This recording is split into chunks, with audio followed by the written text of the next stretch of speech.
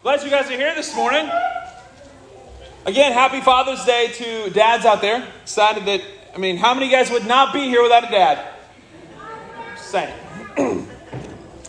Happy Father's Day. But I will say this, being a dad literally is one of my most favorite joys in life. I love being a dad. And it is something so seriously amazing that God would trust me with human beings is just mind-blowing. Amen, Brad? I just saw you back there. I just literally blows my mind that God would say, hey, take care of these little souls. Because it just blows my mind. But it is a heavy responsibility, and it is a privilege, and it is an honor that God has given us as men to be the leaders of our home and the God-fearing pastors of our home. And we'll talk about that in just a little bit. But man, I just need to say this. The world right now needs godly men. The world right now needs godly husbands. And the world today needs godly fathers. And to go with the vein of what we've been going through over the last several weeks of Christians should be different. Christian men should be different. We have a calling and a mandate from our Lord and Savior. And never let, hear me, never let the current cultural persuasions convince you that fathers are not important or not needed. Like, we have a massive push by culture and a massive push by media to denigrate and lessen men. I want you guys to understand that I do not hold to that idea. I am very much of the idea that men are incredibly necessary to make the family complete. And here's the thing. God has a design. He designed it for a husband and a wife to be father and mother, and that's the home. And what's the big assault on our world today? What's the biggest organization that is assaulted by the king or by the enemy? The family. The family unit is under attack like never before. And so never let culture convince you that fathers are not important or not needed, because they are. And more than ever, we need men who are taking the kingdom mandate seriously. This idea of having dominion over everything is important. The idea of being the hands of our Lord Jesus in the places where we are. Being the hands and the feet. Leading, guiding, building, cultivating, teaching, loving, and influencing those that are around us as men. So some of the guys that have been here on Sunday nights, we've been walking through shepherding our homes and shepherding our families well. And we've been talking out of Titus chapter 2. So some of the things that I'm going to say today, the guys that have been coming on Sunday night, they're just going to be a yes and an amen in me. So, all right? You guys ready for that? But go to Titus chapter 2. That's where we're going to be for a bulk of our time today. We're going to be in Titus chapter 2. Because Titus, they give us this mandate. He gives us this mandate in the text. And he talks about this. And if you look at the first part of chapter 2 in verse 1, it says, "But as for you, teach what accords with sound doctrine." So why does it say, "But as for you"? I'm glad you asked. Because when you look at the text beforehand, it talks about men, talks about women, it talks about human beings who profess to know God. They say they know God, but they deny Him by their works. So, we live in a culture right now that says, man, I believe and I follow and I am a Christian. We got so many people that say they believe in God and that they're a Christian. But according to Titus chapter 1, that last ending of chapter 1, it says, these people, they profess to know God, but they deny Him by their works. They are they are detestable and disobedient and unfit for any good work. So then we jump into chapter 2. But as for you, you who are Christ's followers, teach what accords with sound doctrine. Older men are to be sober-minded, dignified, self-controlled, sound in faith and in love, and in steadfastness. Now, we're going to stop there for just a minute. But this idea, the first thing out of this text is that you who do belong to Christ, the first thing you need to be doing is teaching what accords with sound doctrine. The first thing out of the gates from this text is that Christian men should teach. Teach what? Teach what has sound doctrinal foundations. Teach what is sound in faith. What we believe about the Bible matters. What you and I believe about the Bible matters. What we teach about Jesus matters. What we say about the Scriptures matter. 1 Timothy chapter 4 verse 7 says, it tells us, have nothing to do with irreverent and silly myths, but rather train yourself in godliness. Train yourself in godliness. Man, most of the men that are in the world today are neck deep in things that are silly. Neck deep in the things that are not eternal. Neck deep in things that truly do not matter. And in the church, there's no difference. And I'm going to tell you that needs to change. We need to have a different mentality about the world in which we live. And we need godly men. We need godly husbands, and we need godly fathers. It is vital to our very being. It's vital to this church's existence for the next 50 years. Man, do we have a vision for this place for the next 50 years? Or you just say, man, I'm just going to coast my time out here until I'm dead and I don't even really care after that. Man, what are you leaving for the next generation? Are you caring about this place for the next 50, 60, 70 years? Do you want to see godly truth preached out for another generation? Or is it just, as long as I got a place to be for the next couple years of my life, I don't care after that? We should be investing in infrastructure to be able to invest eternally in our community. It just should. And along with teaching a sound doctrine, what else is needed? Now, what's the text say in verse 2? Older men. Older men. I'm looking at older men in the room today. We need you. Like, I'm not going to be up here and just beat you because that's not appropriate. Maybe at some point it might be. But man, I'm going to just tell you something. I need you. We need you. We need older men desperately in the church. Because if we just got a bunch of young bucks in here, man, this place is going to be on fire soon. I'm just going to tell you. It just will. It's like, you put a bunch of young guys in a room together. Does it go well? Tyler, does it go well if you put a bunch of young bucks together for a while? I see, exactly. Well, you are one of the older men, right? So,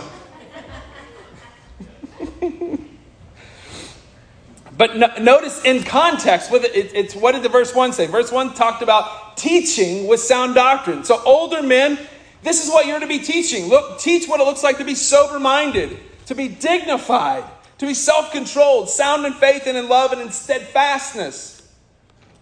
We need to teach and have older men teach the following things. That first thing out of the gate, sober-minded.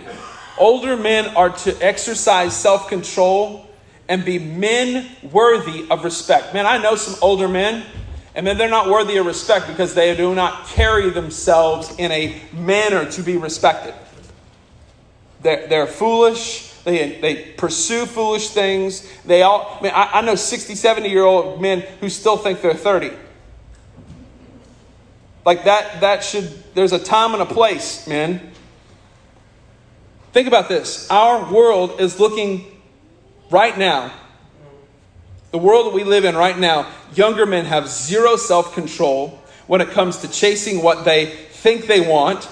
Whether that's with sex, violence, greed, stealing, burning things to the ground. Young men have zero solid male role models. Most young men have zero role models that they look up to. And the ones that they do look up to are some ridiculous movie star or musician that has zero moral compass. And they're like, hey, that guy, look at Snoop Dogg. That guy's an older fella and he's in his 50s. And a younger generation looking at him saying, he's the model. He's the model of what we should be living. So we got young men that are growing up seeing guys like that saying, this is what we should be following. No, that's not at all what we're supposed to be doing.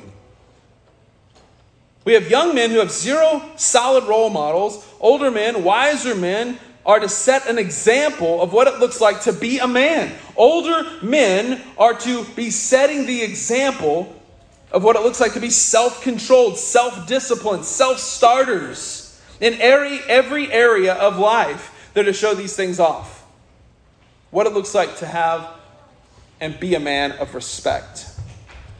Think of men who you've looked up to. I just want you to just think, men that are in the room, that you have looked up to in your past that are older, wiser men that have been in business, whether they've been a pastor, whether they've been something of that nature. Think about someone that's older that you've looked up to, and what if they found out that you were acting like a buffoon? How would they react? I grew up in the day when anybody could whip you. I know that we live in the day we don't want to spank little Johnny because we'll warp his sense of reality. Really? How's that working out for us?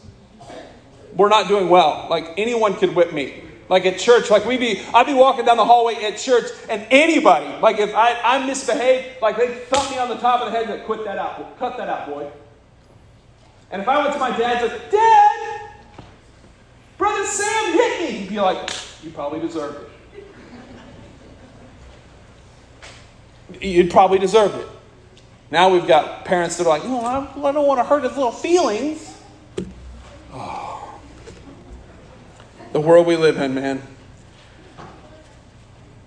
The world we live in. There was a day and a time, if older men in my life found out that I had been acting foolishly, they would have come and dealt with me in a quick manner. They would have addressed it in a loving but stern way. I'll never forget.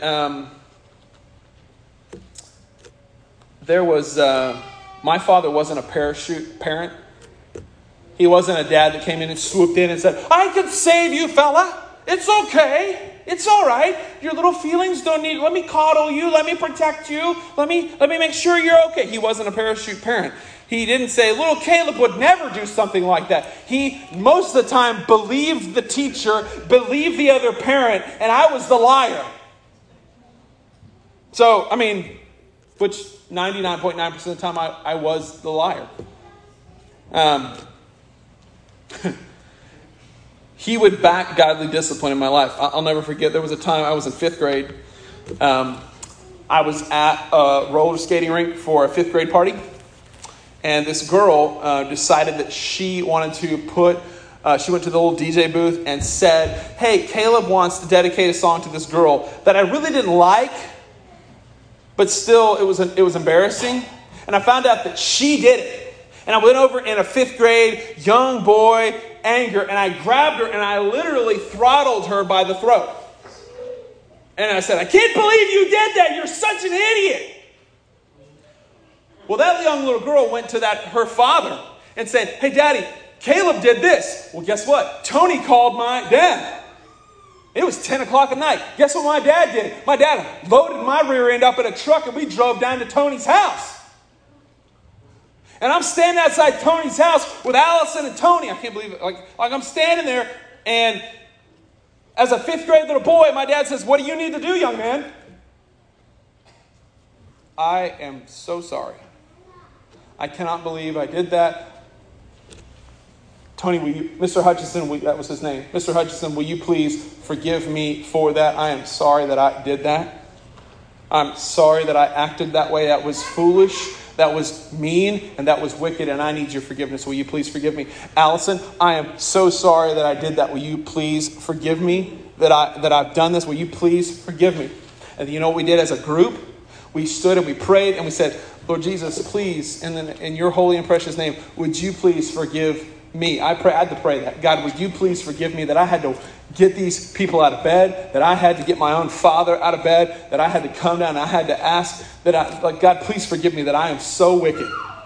I was so mean to this I'm sorry. Will you please forgive me?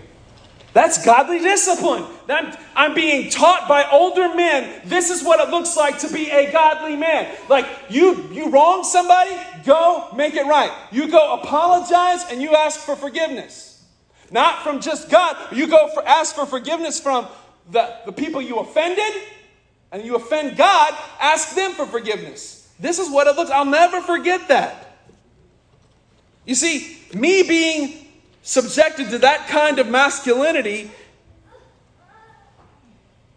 from not only my father, but another young person's father, molded and shaped me into the man that I am today. That was a consistent thing that happened in my life. If I did something that was wrong, I had to go apologize. I not only apologized to the person I wronged, but I also apologized to the Lord Jesus Christ for offending his law. Now we live in a culture that if you go and offend and you do something stupid, we don't make it right. We don't load our kids up and drive them in the middle of the night and knock on a door and apologize. We just say, well, little Johnny, little Susie, it's okay. World's not that bad. No, you're a wicked little depraved kid. You need to repent and you need to get it right. You need to get right. And I'm telling you, I want you to look at the culture that we live in right now. The world is on fire with psycho children because dads don't invest in this kind of stuff. We're busy looking at our phones, hunting in the woods, playing sports, and we're not interested in developing our kids into godly young men and women. We're interested in what we want to do. We want to play and do what we want to do. And that is not what God's mandate is for us. We are to teach older men. You are to be an example of what it looks like to be self-disciplined. And sadly, we live in a culture of boys that can shave. Well, I'm 25 years old. I don't care. All you are is a little tiny boy who just has been potty trained and knows how to shave. That's all you are. You're not a man. I don't care if you can reproduce and make babies. You're still a boy that can shave. Show me when you've got dependents that you take care of and that you counsel and you disciple and you grow. Then I'll call you a man. Then I'll call you a man. So not only are we to teach what it looks like to be self-controlled, but we are also to teach what it looks like to be sound in biblical faith and biblical love and biblical commitment. That's the idea of steadfastness, biblical commitment. Teaching to hold fast to proper biblical faith is not just something that pastors are to do. Because here's what we live in a culture. We are in a culture right now where we want to pawn it off on everybody else. Hey, I got a guy. Got a guy that can fix my car. I got a guy that can fix this, can do that. And we do that in the world of religion as well. Oh, that's the pastor's job to teach my kids. No, it's not. It is not my job to teach your kids. It's your job to teach your kids. Now, what is my job? I come alongside and I encourage and I spur on. Yep, go. Do it, Dad. Teach. Go, Grandpa. Go. Make it happen, Uncle.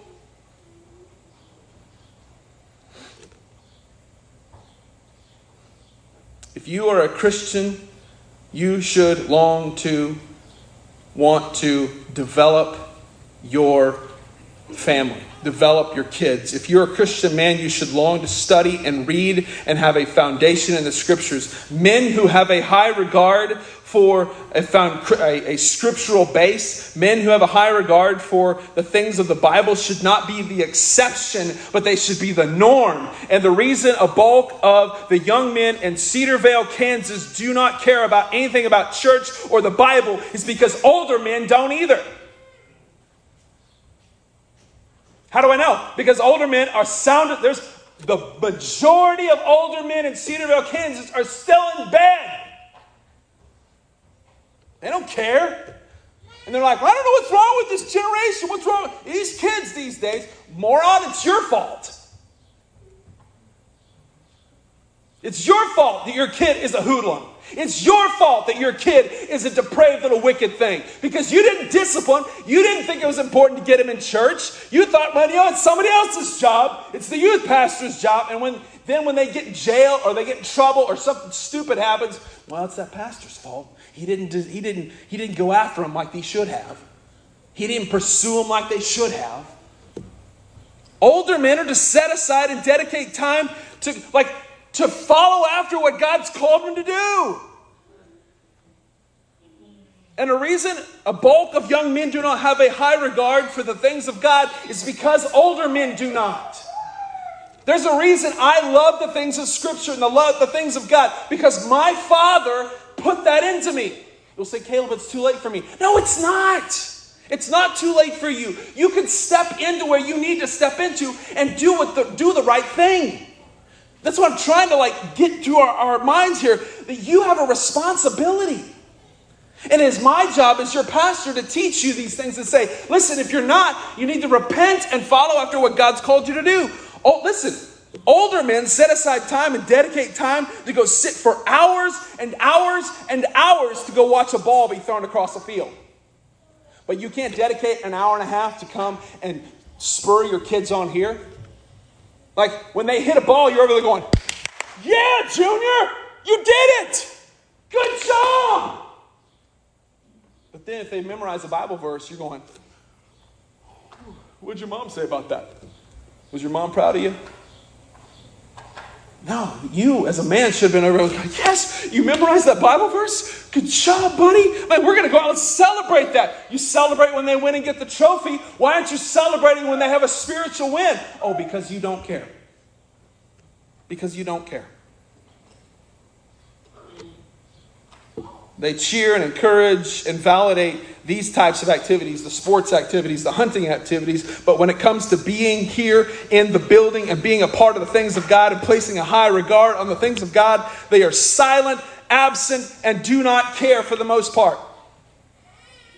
What would it look like if men took their rightful place in this church and started getting involved on every level, teaching Sunday school classes, being involved with our young men and young women? I know some of you men, if you got involved in Sunday school class, there would be a bow and arrow or a shotgun involved, like teaching, saying, hey, this arrows in the hands of a man. They take that verse and they'd be like, let's go out and we're going to shoot some arrows. Like, do that. Figure out a way to cultivate these young people's minds. It doesn't have to be sitting in a room going, okay, open your literature books. Don't do that. Get outside and do something exciting and teach them. Guess what? Your pastor would be like, get them. Let's go. I'm in. I would encourage that and applaud that and get excited over that thing. I'd be 100% behind you. What would it look like if men got involved in planning out events and things at this church rather than saying, well, that's a woman's job? What would it look like if we as men said, you know what? It's high time that we as men step up here. And we start planning, we start cultivating, we start taking responsibility, we start living out where we're supposed to live out here. You know what the women would go? The women would be like, yes, praise God, thank you. I don't know any of the women here personally that would be like, really? They want to take over? Oh. There would be women that would be like, oh, thank you, Lord. The weight is finally off our shoulders. It is your responsibility, men, to lead this church. It is your responsibility to lead this church. What would it look like? This place would, seriously, if we planned and say, you know what, we're planning our service, you know what we probably have before Sunday start? We'd have a tailgate party in our front yard to get us prepped and ready for service. And guess what? Okay, that's fine by me. Let's go. What would it look like if godly men got neck deep and involved in the things of the church the way they are in everything else in the world? your community would look different. Your homes would look different. Your church, your schools would look different. The streets would look different. Everything would look different if you as men said, you know what? Enough is enough. It's time to do what God's called me to do. Like I've really poured over this and thought about this week. And man, it is high time we as men step into the role that God has said, hey, this is your role. We are abandoning the role that God gave us, and that is sin, and we were going to be judged for that. Our families would look different. Everything would look different. The bulk of, you know what happened? A bulk of the hungover drunks that are in this town wouldn't be hungover drunks anymore. You know why? Because you get involved and you say, you know, it's time that we get these men in church, get their lives straightened up, and let's pursue Christ. Let's make disciples. Let's go. And when I say I believe Christian men can change the world, by God, I mean it. I believe it. I believe Christian men can change the world, but man, we've got to get off our blessed assurance and actually do something. According to the Washington Coalition of Men's Ministry, when a mother comes to Christ, her family joins her at church 17% of the time. But when a father comes to Christ, his family joins him in church 93% of the time. And we wonder why the world is in such chaos. We wonder why churches are dying. We wonder why the moral decay of our nation is so prevalent in the world today. It's because most men are home asleep this morning and they do not care. Thank God we've got some women that are trying. You're trying. Fellas, listen, we need you. We need you. Men, you are to be the leader of your homes. You're to be the leader of this church. You are to stand up and actually be, according to 1 Peter chapter 5, verse 2, listen to this. Tend, nurture, guard, guide, and fold the flock of God that is yours. That is your responsibility. I'm reading out of the Amplified version, so it helps us a little bit. Not by coercion or constraint, but willingly, not dishonorably motivated by advantages or profits. I know that this in context is directed at pastors. But there is an application that you as a husband, you as a father, are to nurture and guide the fold that's been given to you. Whoever's living in your house, that's who you're responsible for. You got grandkids living in your house, you're responsible for those grandkids. You got nieces and nephews living in your house, you're responsible, man. You got kids living in your house, you're responsible for those kids. You are responsible for those kids. And it's such an honor. It is such an honor to lead your homes to the feet of Jesus. Like, listen to me. Is it easy? No, it's not easy. Are there days, like, listen, y'all think, because I've heard some of y'all say, oh my goodness, your kids, they always get involved. They're always wanting to do stuff. Listen, it is not always peaches and sunshine. When I say, hey guys, let's get in here and pray, they're not going in going, oh Father, I've waited all night to come pray with you.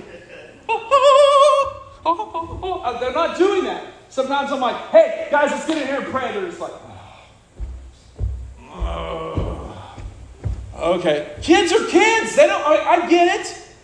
But that's why you're the responsible one. You're the one who is to lead this thing.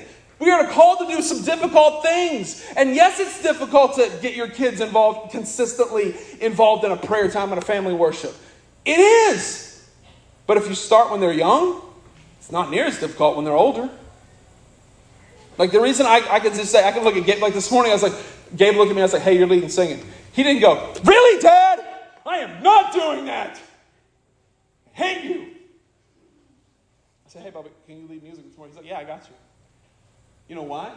Because when he was little, I started. And I was like, hey, get involved. We're going to be involved. This is what we're doing.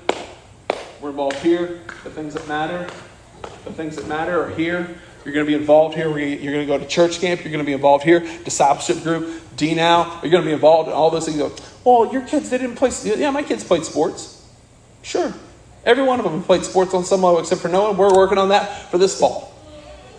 Every one of my kids played ball on either track, baseball, basketball, softball, whatever. But you know what my rule was? We will not play ball on Wednesday or Sundays. Well, What if little junior doesn't get to play on the team? Percentages, your kid ain't playing ball professionally. But 100% they will stand before Jesus. They will. What are you doing right now? What are you pushing out saying, this is important? Are you saying that Christ is important? No, you're not. You know why? Because you're absent. You're absent. Men, we need you in this place. You are called to shepherd and guard your homes. Biblically, we need a godly group of... listen, and if you all keep me here long enough, we're going to go the direction of biblical elders here. That means I'm going to have to get some men who want to be involved. And we need godly elders to run this place, because that biblically is what a biblical church is. To have godly elders who are willing and able to step in and lead and guide this place. It's time that we follow the Bible, not what we've been doing for generations. Oh, that we get excited about the honor of following Christ. Men, it's time. We need to hit the ground running. And over the next, listen, I'm going to tell you guys, over the next several months, we are going to have opportunities to join in gospel-centered outreaches to reach our community. And guess what? I've been told by some of you guys in here, like, listen, we should go knock on doors and invite people to come to church. You know what I've been told? Yeah, people don't like that here. Well, hogwash, I don't care. Do you really, if you believe, if there are people in this town today that are going to the pits of hell, and what? Guess what? Oh, we just don't want to bother them because they've had a hard day at work. They're going to have a hard day in the pits of hell for eternity because you were too scared to talk to them about the things of Jesus. He said, well, Caleb, what if you run people off? If I run people off, I'd rather have 10 people in here that are fired up for the things of God than have a building full of people that are just interested in playing games. I don't care. I don't care. I mean, you know who I don't answer to you at the end of the day. I answer to the Lord Jesus Christ, and I'm standing on His authority that this is what we're supposed to do. This is what you teach sound doctrine. Men are to be men. To stand up and do what they're called to do. And if you're not doing that here, by golly, you're wrong. You're wrong. And I'm tired of watching it. We've got women that are wringing themselves out for things for decades. They're older and they're just like, they've told me, Ken, we're tired. Men, step up. Get up off your rear ends and do something. You care about everything, but you don't care about this. You're wrong. You're wrong. And I know this seems like a tough thing to say and a tough road to walk, but I can promise you that God, the God who saves you, can bring you to where you need to be. Now, remember, I told you guys last week we'd finish Psalms 23. Let's go to Psalms 23. I told you that, so I made a promise, so we're going to go there. I want you to see this. We're going to start in verse 4. Even though I walk through the valley of the shadow of death, I will fear no evil. For you are with me, and your rod and your staff, they comfort me. And you prepare a table before me in the presence of my enemies, and you anoint my head with oil, and my cup overflows. Surely goodness and mercy shall follow me all the days of my life, and I shall dwell in the house of the Lord forever.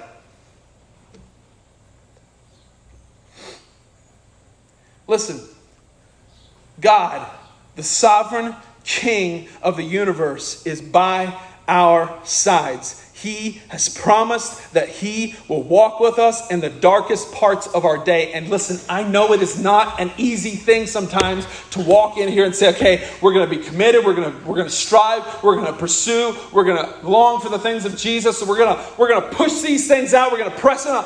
I understand. There are days I wake up. Ask my wife. There are days my wife wakes up and says, man, I don't want to go to church. Amen? There are days I say, I don't want to go to church. And I'm the pastor. You know why? Because my human sinful nature can sometimes push out, and say, you know what, you deserve to be in bed. You worked 40 hours this week. You worked 50 hours. You worked 60 hours this week. You should just, have a day. No. You're called to walk, even if you're walking through the valley of the shadow of death. And guess what? I don't have to fear any evil. Why? Because God is with me. You, God, are with me. Your rod and your staff, they comfort me. This idea of rod and staff is a correctional discipline thing. When God disciplines and he pursues that with you, man, it's to discipline and to save you. Those things comfort me. And then, look at it. You prepare. Look at this. Not only does he prepare a table for us, or does he do that, but he also prepares a table for us. A table for you to sit down together and to commune together, to fellowship together, to be together, have dinner together, to talk about the things that are meaningful together. He's prepared the table. You don't even have to do the cooking. He's done the preparation. All you got to do is take a seat. All you got to do is take a seat at his table that he's already prepared for you. And he's done it. He's prepared it in the presence of your enemies. And as a result of this, godliness from God will follow us. Godliness, goodness, mercy, they'll follow you all the days of your life if we walk in these steps. And what's the prize? The prize is that you get to dwell in his presence forever. You get to dwell in his house forever. And man, some of you guys are so short-sighted that you're throwing everything you got into this world and you're not thinking that, man, there's something else coming. The kids you've been given, man, the one thing I've asked as I've been a dad, I remember when my first one was born. I remember that day. I went out from the hospital because everything was, the chaos had gone away. I got in my car and I went to go get something to eat. I was starving. And I just drove and I wept as I drove and I was like, oh my goodness, what am I going to do? What am I going to do as a dad? I don't know what I'm going to do. God, you know what I want, God? I just want him to know you. That was my prayer as a 22-year-old man. I said, I just want my kids to know you. I want my baby to know you. That's what I want, Jesus. I want them to know you. God, help me to be the light that shows them who you are. And man, let me just tell you, I haven't done it perfectly. I have not done this thing perfectly. I have screwed up. Anybody else in this room screwed up? Okay, I'm in good company. I have done some foolish things. I have chased and pursued things that were foolish. I have done things that are wrong. I have wickedly sinned, even as a father. I have been deplorable in some areas. But guess what? I serve a God that has reconciled and redeemed me. And he's quick to forgive. He's quick to forgive you. So you say, man, Taylor, I've screwed up too much. No, you haven't. You're still breathing. You could still be the father, the grandfather, the uncle that you need to be. You can still do that, but you've got to just say, I'm done. I'll follow you. I'll follow you no matter what. Because God, you're going to anoint my head with oil and my cup overflows with this. And surely goodness and mercy shall follow me all the days of my life. And I get to dwell in the presence of the Lord forever. Like, this is the goal, gentlemen. This is the goal for us. By the power of the Holy Spirit, we can do this.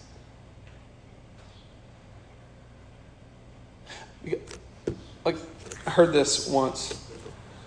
This is not the kind of message I would give on a Mother's Day. But men, I'm one of those guys, talk to me directly. Tell me what you think. Don't mess around. Don't blow sunshine where it doesn't need to be. Tell me the truth. And guess what? According to the Bible, the truth will set you free.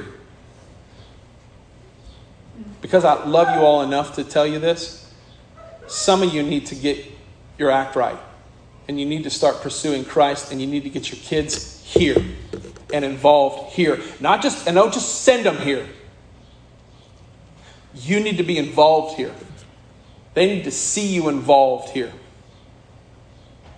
That's one of the things that I have done with my kids is I have said, and listen, I'm not up here trying to toot my own horn and say, I got it all figured out. I've just been going, okay, God, what do you want me to do? And I've surrounded myself with other men that are doing that same kind of thing. Men that are saying, okay, you know what? Here's what we're going to do. We're going to be involved in a gospel-centered mission somehow. We're going to go feed the homeless. We're going to preach the gospel to the homeless. We're going to go help an older lady clean her gutters. We're going to go rake a yard. We're going to go mow some grass. We're going to do something that shows off who Jesus is, and we're going to talk to those people about Jesus. Amen?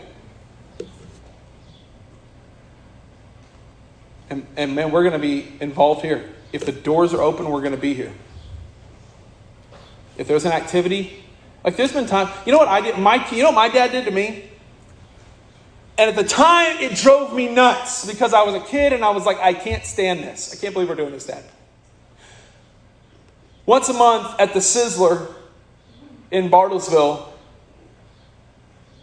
the older people had a get-together. Well, they invited the pastor and his family. I hated going to the Sizzler. I hated going to the Sizzler.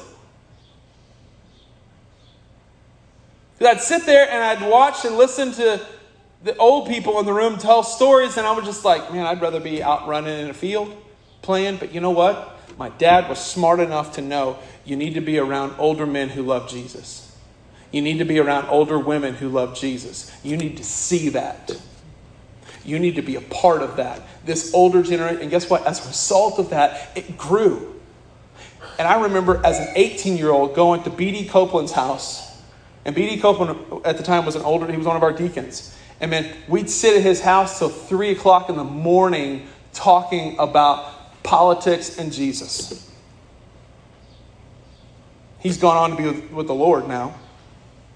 But man, I remember sitting in his house of my own volition, drove my own car to his house. His wife fed me. She could cook she was good. Fed me, loved me, took care of me, cultivated my relationship with them, pointed me towards who Jesus was, showed me what Christ looked like. You know why? Because my dad, when I was 13, said, hey, we're going to the Sizzler. I don't want to go to the Sizzler. But I learned that this is where it matters. It matters. Like what we do here matters. What we're pursuing here matters. What we're studying matters. And man, I don't understand it. Why we're not saying, okay, enough is enough. Like we're going to change this whole place. I believe that in my core, that we as Christians in Cedar Vale, Kansas, can change this town for the glory of God. Do you believe it? But you know what? Instead of we got to get off, like I said, we've got to get off our blessed assurance and we've got to get up and do something about it. You're going to have multiple opportunities. We're going to provide you with multiple opportunities to do those kind of things in this community. Over the next 2 weeks, you're going to have 2 amazing opportunities to actually be gospel-centered human beings and bring people in to see and to cultivate and to pursue the things of Jesus. Let's see how many of us do it. If you say amen now, but don't do anything about it, you're a liar. I'm going to stay home and play my Xbox. I'm going to stay home and check on this. I'm going to do that. You know, that sounds a lot like something that happened in Luke chapter 14. And then we'll be done. There was a banquet that was about to take place. God was given this example. There was a banquet that was about to take place in Luke chapter 14. And he told his servants, said, I'm giving a great banquet. Invite me. And at the time of the banquet, he sent out his servants to say to those who had been invited, come, for everything now is ready. But they all alike began to make excuses. The first one said, man, I bought a field. I can't go. Please excuse me. Another one said, I bought 5 yoke of oxen. Now I've got some cattle I got to take care of. I can't make it. Please excuse me. Another one said, I got married. Which I don't understand that one. Just excuse me, I can't make it. I can't make it. And then the master of the house became angry and said to his servants, okay, you got a little bit of an angry tone. Well, the master of the house got angry too. Because I'm tired of the stupid excuses that we give why we don't want to do anything around here. Like, let's step up the game. The master of the house became angry and said to the servants, go quickly into the streets, into the lanes, bring in the cities, and bring in the poor, the crippled, the lame, the blind. And the servant said, sir, I've done as you commanded, and they're all here, but there's still room. And the master said, go out into the highways, into the hedges, and compel people. Compel. That means like, listen, come on. You should come and be a part of this. Let's go. And listen, if you walk with me, hey, you want to go to church with me? It's a real blast. You know, people, why would you go to something that you're not excited about? Like, get in and go, listen, we've got this opportunity for you to be a part of something. Like, get in and we're going to have some fun. Like, it's going to be awesome. You need to be here. Well, you want to go to church with me? No, you sound like a dry lump on a log.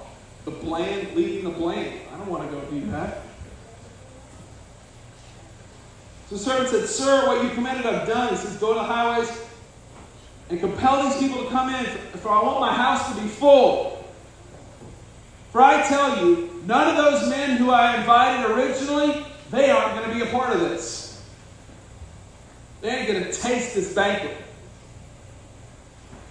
Jesus is telling us, listen, it's time to get invested in the kingdom work. Kingdom work. Be involved in this. Go and do something. You're going to have opportunities in the next several months to invite people in and invest. And we're going to talk about the things of Jesus with the people that come. And I'll open opportunities for you to be able to share your own testimonies eventually. So, who can't do that? Well, yes, you can. You've just made an agreement with the enemy that you can't do that. Oh, I can't pray, Caleb. Yes, you can. You've just made an agreement with the enemy that you can't pray. You can. You just choose not to. You've made an agreement that you can't do certain things, and it's high time that we break these agreements. It's high time we break the yoke of the agreements that the enemy has shackled some of you in this room with. Amen? You know, one amen on that one. Wow. Come on, people. Like, it's time. It's time. We've got an opportunity, and if you believe people are going to hell, man, let's get it. Let's do something about it. Brad will tell you, I have friends at my work. Brad and I work together. Brad will tell you, I've got people that I know that are going to hell, and I tell them that. And I say, I don't want you to. Oh, that you change your mind. Oh, that you follow Christ. Okay, well, that's what your job is. You're the pastor. You're supposed to. No, I'm a Christian. That's your job as a Christian, too.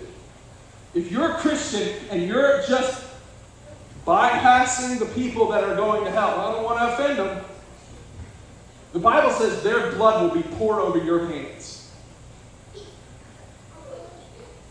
So I'm doing my best. I don't want blood poured over my hands.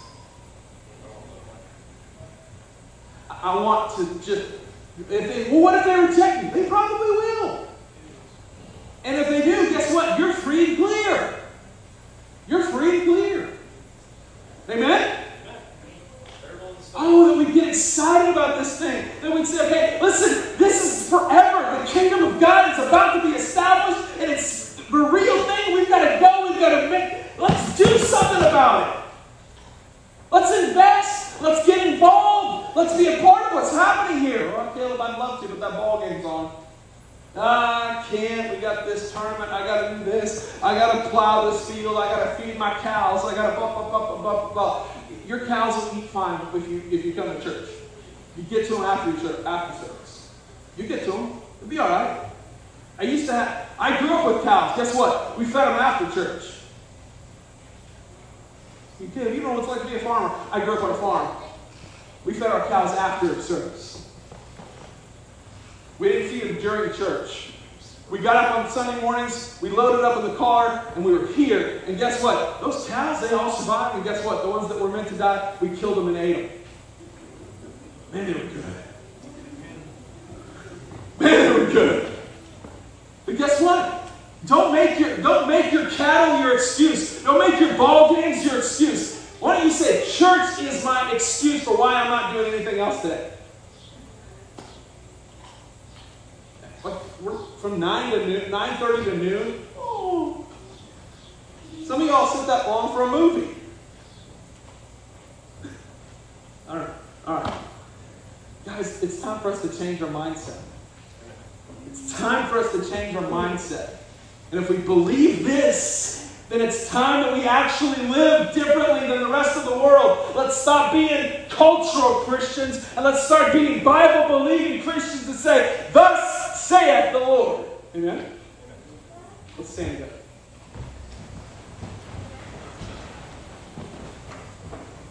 Logan, would you dismiss us in prayer, buddy? Father, thank you for this message we have today. I pray that we all take it to heart and take it to mind, and that we all do it and keep it in our lives this week and from now on.